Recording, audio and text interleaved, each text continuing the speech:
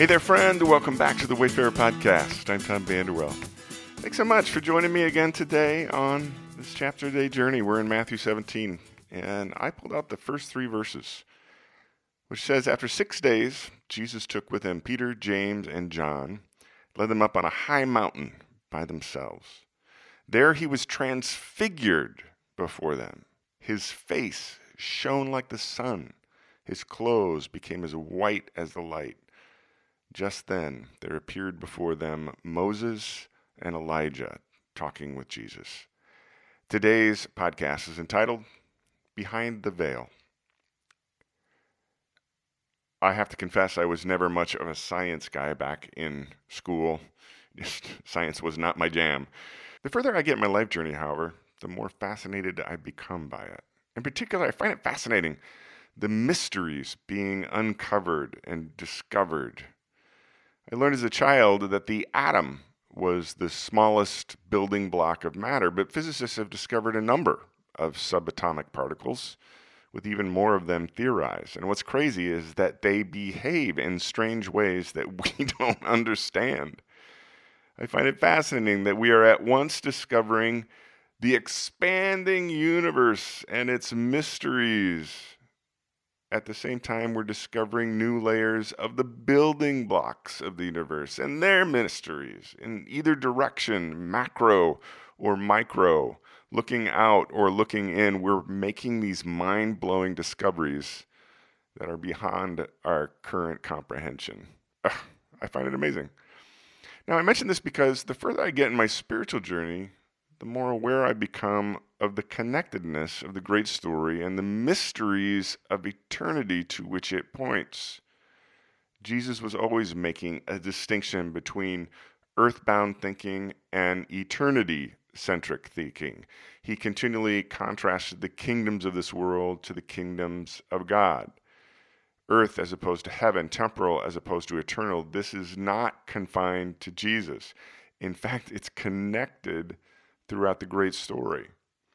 So in today's chapter, Matthew records one of the most mysterious episodes in Jesus' story. Jesus takes his inner circle of followers and goes up to a mountain. In an instant, Jesus is revealed in his eternal glory. Light brighter than you can imagine, a dense cloud, a voice from within the cloud, and then these 2 beings appearing with him, Moses and Elijah. Jesus said in his message on the hill that he didn't come to, quote, abolish the law and the prophets, but to fulfill them, end quote. The climactic event for the Hebrew people was their deliverance from slavery in Egypt, and then God giving the law to Moses on a mountain, on Mount Sinai. If you go back and you read about that event in Exodus chapters 19 and 20, there are some amazing parallels between that episode and the episode described in today's chapter. Both events happened on mountains.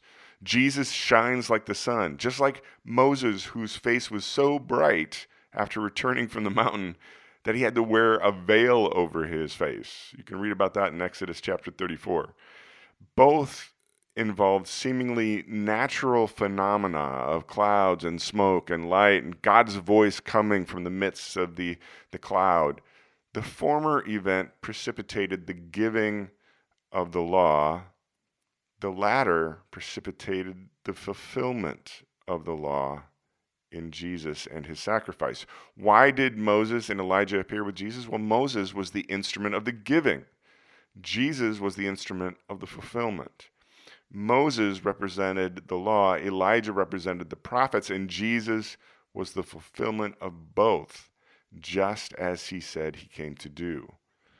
The Transfiguration, as it's called, the episode in today's chapter, was a bookend event to Moses receiving the law on Mount Sinai. They're connected. And what struck me as I read the episode again today was the instantaneous transfiguration. I mean, in a moment, it goes from temporal normal to boom, eternal glory.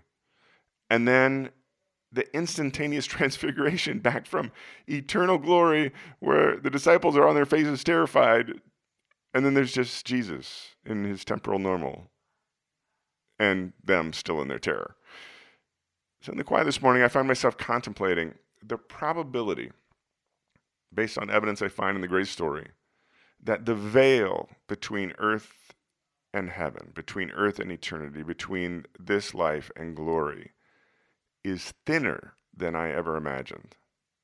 I live, move, and have my being in an earthbound, three-dimensional world which frames my thinking and my perceptions. But physicists now theorize that there are actually 11 dimensions or more. See, there's more to it than I ever realized, which is exactly what Jesus continually tried to get his followers to understand. Even in today's chapter, he said, quote, "Truly I tell you, if you have faith as small as a mustard seed, you can say to this mountain, 'Move from here to there,' and it will move. Nothing will be impossible for you." End quote. In essence, Jesus is saying that there is an eternal reality that is more real than this earthly reality I experience in three dimensions with my five senses. He called it the kingdom of God. And he asked me as his follower to seek it and to find it and to see it and believe it and allow it to transform the way I live, move, and have my being on this earthly, three-dimensional, five senses journey. Jesus chastised Peter in yesterday's chapter for being so bound to his earthly perceptions that he couldn't see heaven's intentions. And the further I get in my spiritual journey, the more convinced I am that every time Jesus tells his followers to expand their faith, he's encouraging me to open my mind and my spirit to see what is beyond my human senses, yet is just as real as the physical matter that I touch every day. And what's more, it's already woven into creation itself. I believe that it's right there, behind the veil, that is thinner than I imagine. Hope you have a great day, my friend. Have a good one. We'll be back here tomorrow.